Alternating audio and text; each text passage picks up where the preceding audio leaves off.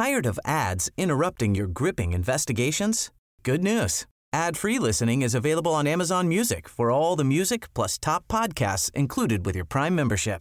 Ads shouldn't be the scariest thing about true crime. Start listening by downloading the Amazon Music app for free or go to amazon.com/truecrime ad-free. That's amazon.com/truecrime ad-free to catch up on the latest episodes without the ads. Cool fact, a crocodile can't stick out its tongue. Also, you can get health insurance for a month or just under a year in some states. United Healthcare short-term insurance plans, underwritten by Golden Rule Insurance Company, offer flexible, budget-friendly coverage for you. Learn more at uh1.com.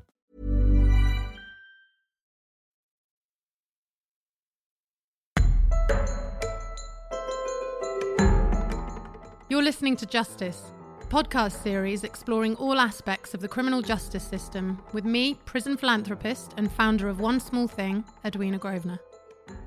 This episode, another in our series responding to COVID-19, was recorded on Wednesday the 1st of April 2020.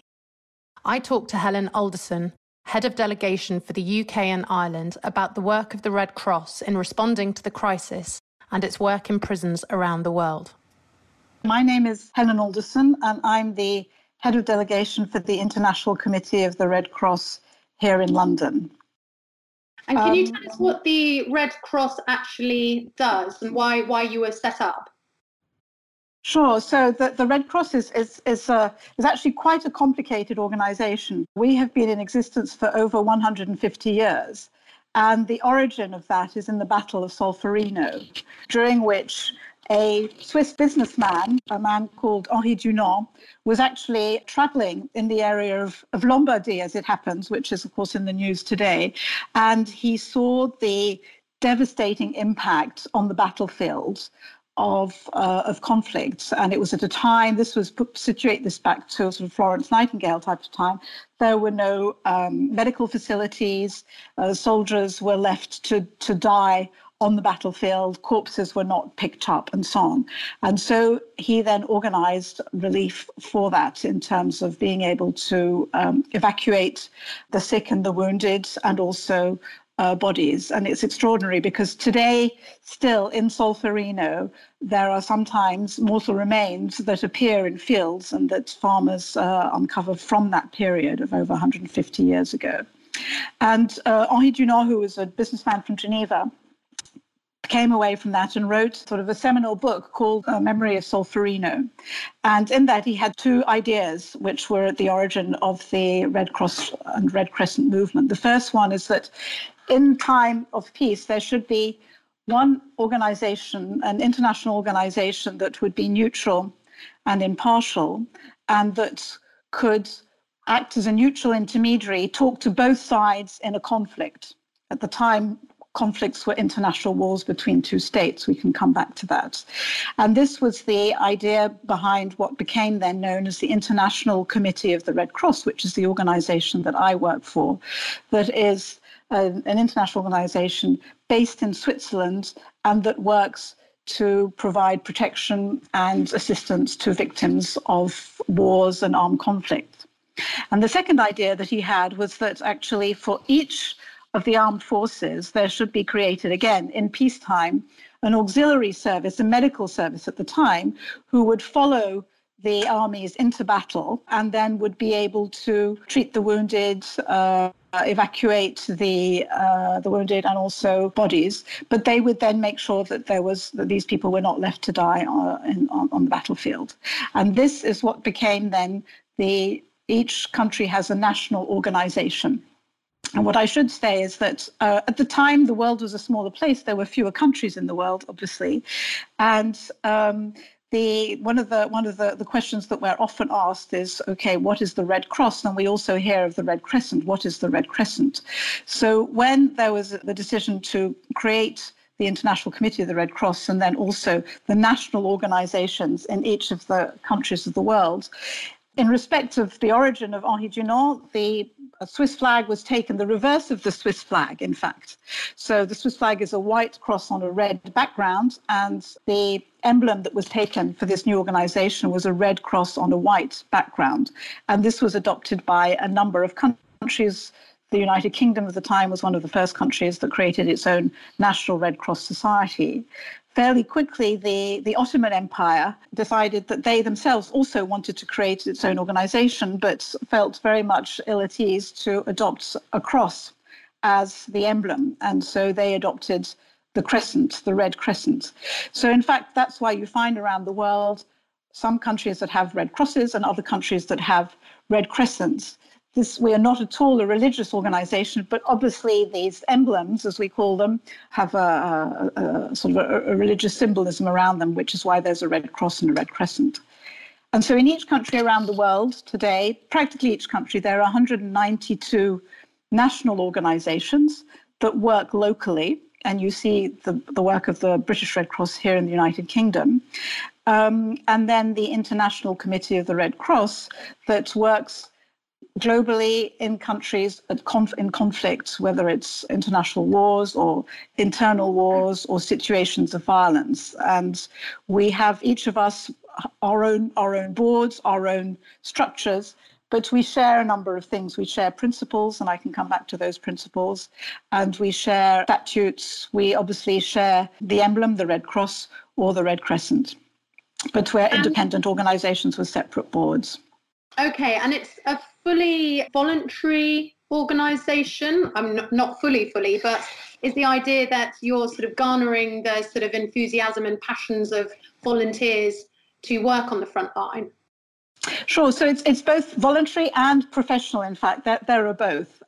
So at the national level, there's a huge cause of volunteers, and you see them here in Britain.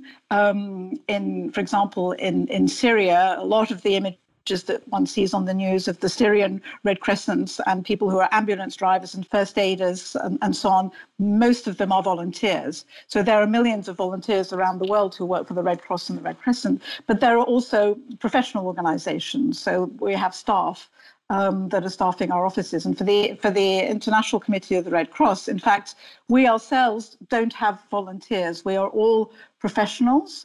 We have a staff of 20,000 people around the world in 90 countries. But wherever we work very closely with the national organization and very closely with their volunteers. Okay. And I also noted from your website that the Red Cross is a worldwide movement. And it, of course, got me thinking that we are in the grip of a worldwide pandemic. And I wonder if ever before your work has ever taken on such a meaningful global sense. Do you see what I'm trying to say? I mean, I know you've always worked globally, but, you know, when I watch the news in the evening and reflect on how this virus is jumping from country to country and sort of ripping through different societies, you know, this really is a global problem in a way that no one can switch off to. I agree. And to answer your question, I mean, I really don't think so. I don't think that there has ever been a situation where, as a movement, we've had something, such a huge crisis that we've actually all had to face, whether we're the Chinese Red Cross or the ICRC or the Venezuelan Red Cross or Syrian Arab Red Crescent. I think we're all at different stages, I think, of how we're able to deal with this, and we have different capacities. But this is something that I think that for all of us is a massive challenge. And on the other hand as well, that there is a huge strength in the fact that we are a movement. We are very much of a grassroots movement with volunteers that come from and work in every single community around the world. In most countries around the world, the national organization, National Red Cross or Red Crescent, is part of the first responders to this crisis. Could you paint a picture perhaps of what you're seeing or what you're hearing from the different prisons that you work in the different countries around the world? The International Committee of the Red Cross works in prisons all around the world. And in fact, last year we visited over 1 million detainees in 90 countries around the world. And the reason that we've done this is based on our mandate to provide protection and assistance of people who are caught up in conflict. So initially, the ICRC visited prisoners of war, having been given a mandate by the Geneva Conventions. And of course, now we visit detainees in prisons all around the world, where they have been detained for one reason or another because of situations of violence or conflict or whatever. And I think what's important, maybe just a few words on why we do these visits and also how we carry them out, because I think we're probably an organization that does this differently from many of the other bodies that visit prisons. So the initial objective of visiting prisons is basically to ensure that the conditions of detention and the treatment of people who are in these prisons is satisfactory and is in accordance with sort of international regulations. And this is important because in a number of countries, people sometimes disappear in prisons. Prisons are places where there is ill treatment or torture, and conditions of detention are far from satisfactory, whether it's concerning health, food, water, and so on. And also one of the big areas of focus that we have for prisons is maintaining family links, ensuring that people who are detained are able to continue to have relations, whether it's through visits or Skype or whatever, with their families. The work that we do is carried out on a confidential basis, in the sense that we talk to the detaining authorities, we talk to the prisoners, we repeat the visits, and we ask to see the entire place of detention. And then we provide a confidential report to the detaining authorities about what we see and recommendations for improvement and so on. And the confidential aspect about this is actually very important, because this is what enables us, we believe, to affect change in a private dialogue. It's what enables us to continue to have access. So I guess there's always two ways of sort of trying to bring about change, isn't there? There's the sort of going in hard and saying, well, we're going to do a big splash about how badly you're treating your prisoners and how rancid it is inside, or you go in like you guys do, a bit more softly, and you work with them behind the scenes, but they know they're not going to be publicly embarrassed. Exactly, and one is not contradictory necessarily with the other, but our mode of work is very much we develop this dialogue of trust with the detaining authorities as well as with the prisoners, in fact, and we believe that this is actually added value that we can actually provide. It's also what ensures that we're able to go back again into the prisons again and again, and I think this is one of the elements that's important about the ICRC is our neutrality and our impartiality. And I think, ICRC delegates were not all born neutral. And sometimes, for sure, we come out of prisons and we'd just like to ring up a journalist and tell them what we've seen.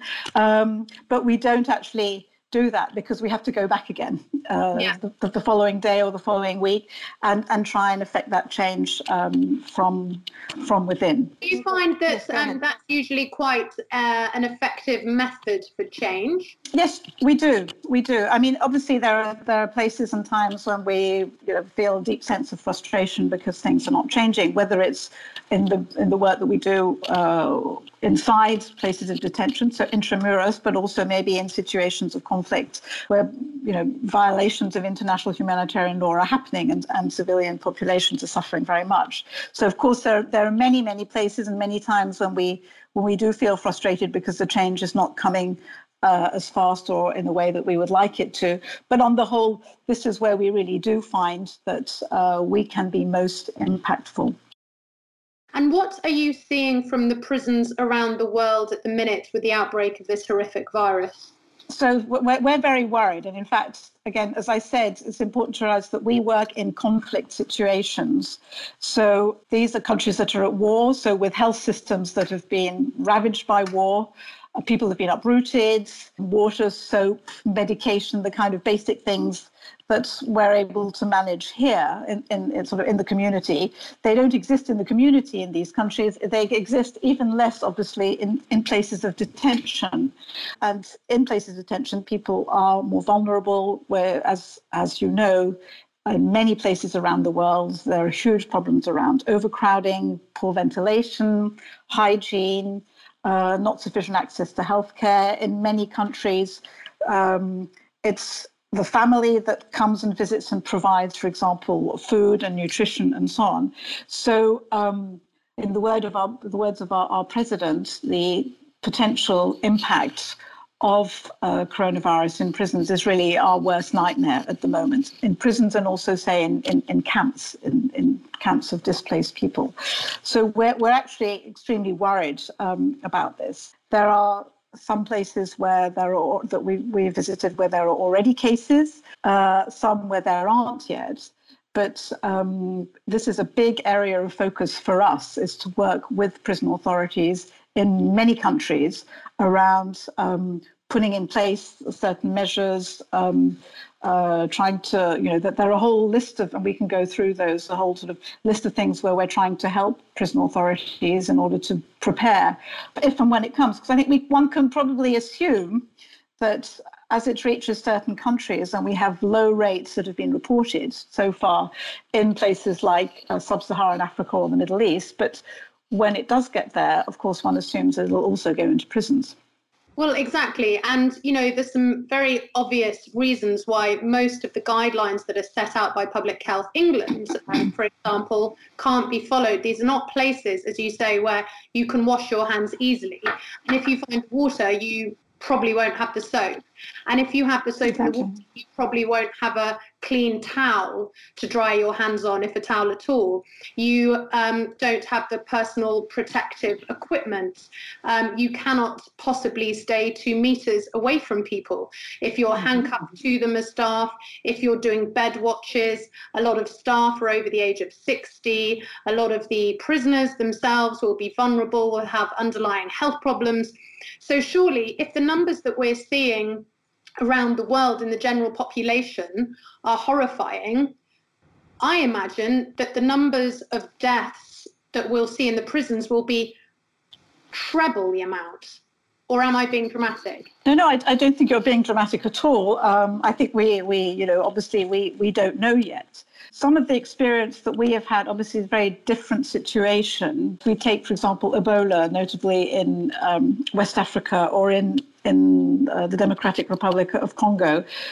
Sanitation measures that were put in place with prison authorities did help in terms of preventing, to a certain extent, the entry of Ebola or, for example, cholera into these prisons. But this is obviously on a slightly different scale now. And I agree, a lot of prisoners already vulnerable. TB is something that is rampant in many prisons, for example, also linked to the question of proximity. So there are a whole sort of number of areas that we can work on with prison authorities to try and mitigate the impact on prisons. But I think there is no way of preventing completely the entry of coronavirus into prisons. And also, yes, you can have prisoners isolating, perhaps, but we know that prisons are overcrowded, not only in our country, but they're so much more overcrowded in countries around the world, often dormitories full of inmates. So it's just not possible that many inmates will be able to self-isolate. And then you've also got, yes, you can close the prison down to family and friends, which then you worry about the violence that will cause when people are feeling so desperate, when they haven't seen their children and their loved ones. But then you can't stop staff from coming in and out because you need the staff to be there. So in England, as of Monday, we had 7,000 prison staff off self-isolating. That's 12% of the workforce. At what point does someone say the system just simply cannot stand up to this level of crisis? And then my second question would be, is that when the army comes in, or does the army not always come in to help, or what the hell happens, basically?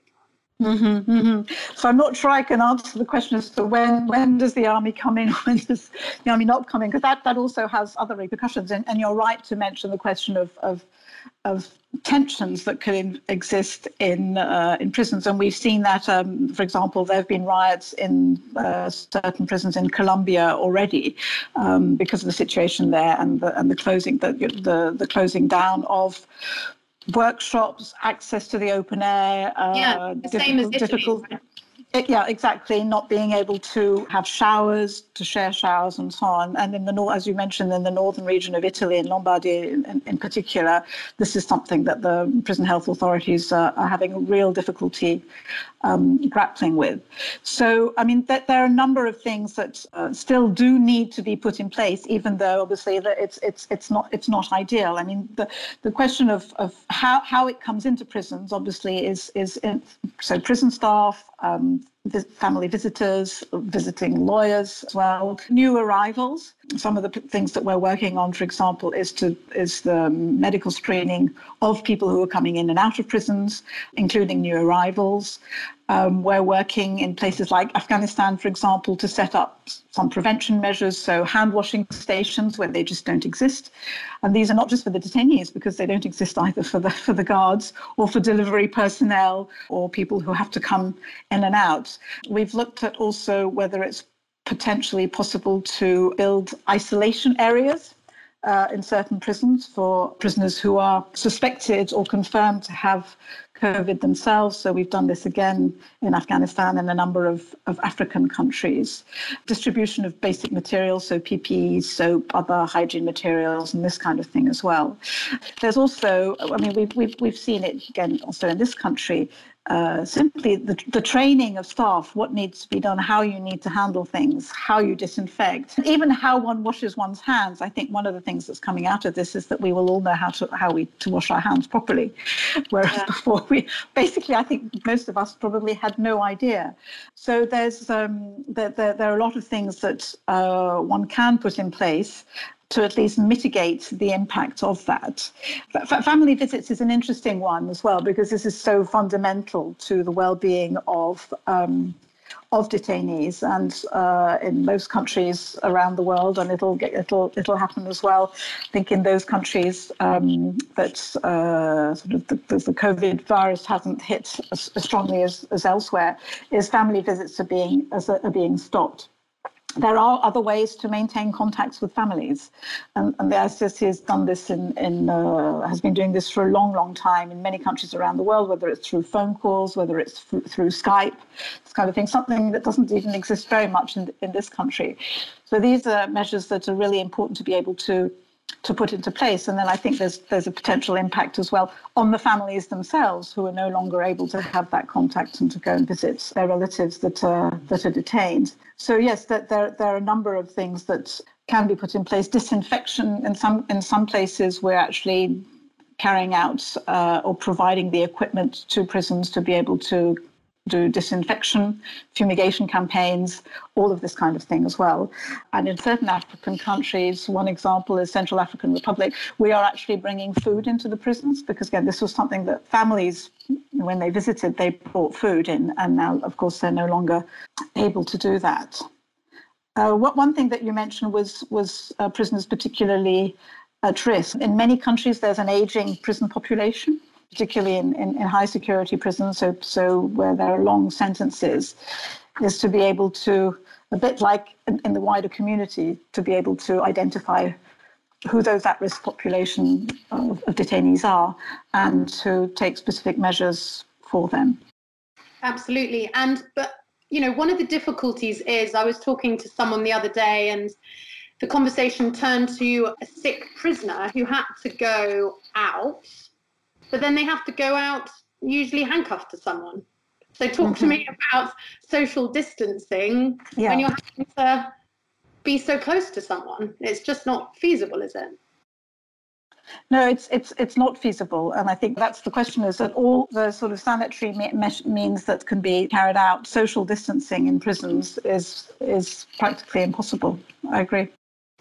And so in California, I noticed yesterday, I think it was, they are releasing 3,500 inmates early. Yesterday, we had the welcome news that 35 pregnant women were being released from our prisons here in England, because there's no female prison in Wales. That's why I say just England, which strikes me as an exceptionally small number, but at least it's the start. I think there's a long way to go. And then in Iran, they released all of their prisoners, did they not? They release a great many. One important measure is release of prisoners, looking at, depending on sort of the length of sentencing and so on. That has to be done, I think, with great precaution, because also you need to be able to, once people go back into the community, is to make sure that they are able to take the necessary measures in terms of sort of personal hygiene, preventive measures, social distancing in the community. And I think this is also one of the real worries that we have in countries that are grappling with conflict beyond the prisons, is that if you take some of the camps in, for example, in northeast Syria, there is no capacity for people to wash their hands regularly, to wash themselves regularly, basically. There is overcrowding. People are not able to carry out the social distancing as well. So the impact of the crisis in those countries that don't have the kind of health capacity that we have here could be very, very worrying. And in addition to which, years of conflict have lowered the resilience, the sort of the natural resilience of people who are living in these places. Sometimes they are uprooted, they are displaced, they are pushed back into poverty because of conflict, and therefore much more difficult for them to be able to cope with this. And in our country, I'm sort of talking about England and Wales, I guess, because I'm talking about all of this through the lens of justice, so which is why I'm talking about England and Wales in particular. But we have a public health strategy, right? And do other countries have public health strategies, or is it patchy? Because what I'm thinking is, where does the criminal justice system sit within a public health strategy? Because it seems to me, and I'm certainly no expert, I'm just looking in, trying to work out where the justice system sits within all of this, that you have all these different people coming in and out of prisons. Yes, less so now, but the staff are still going in and out. You know, we know that they're exceptionally vulnerable places when it comes to sort of contraction of this virus. So I guess my question is there not a huge public interest, and should there not be a transparent strategy around the criminal justice system when it comes to our public health strategy? Yes, so definitely it's patchy, for sure. And I think that's also the difficulty of the places where the ICRC is working, is that in most of them there is no public health strategy. In many places where maybe there is no longer. So just to give you an idea, if you take a country like Yemen or Syria, over 50% of health facilities have been destroyed over the last few years. And those are just the facilities. The doctors and medical staff have left, equipment is not getting in. So there really is no way for these countries to respond in any kind of meaningful way. So these kind of strategies just do not exist. And if they did, in many places, they don't anymore. And I think that's where it's also really important. And this is some of the discussions that the ICRC and also the British Red Cross have been having with the government here, and for example with DFID, is that, as you said, this knows no border, and there is a responsibility for also those countries that do have the means, obviously, to focus on and to put huge and massive means into dealing with the question here, for example, here in the UK. But also, if there aren't similar kinds of means or a very joined up international response to help those countries that don't have the capacity, this will come back to bite, will do more than bite us, I'd say, but will come back to bite us very, very quickly. And I think the response and the discussions that we've been having with the government here, they are very, very, very much aware of this. But obviously, it's a very big ask and it's very complicated to put into place. Well, it is, isn't it? I'm also conscious that you're neutral, independent and impartial.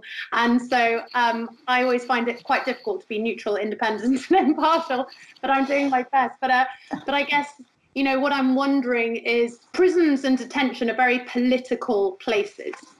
they're sort of built with politics in their sort of fabric, aren't they? No government really likes to talk about prisons because, the public think one thing and then there's the right thing to do, but the right thing isn't a popular thing to do. So I think I'm not going to ask you to comment on this, actually. It's just more of a sort of a statement I wanted to make, because now we're facing an unprecedented crisis.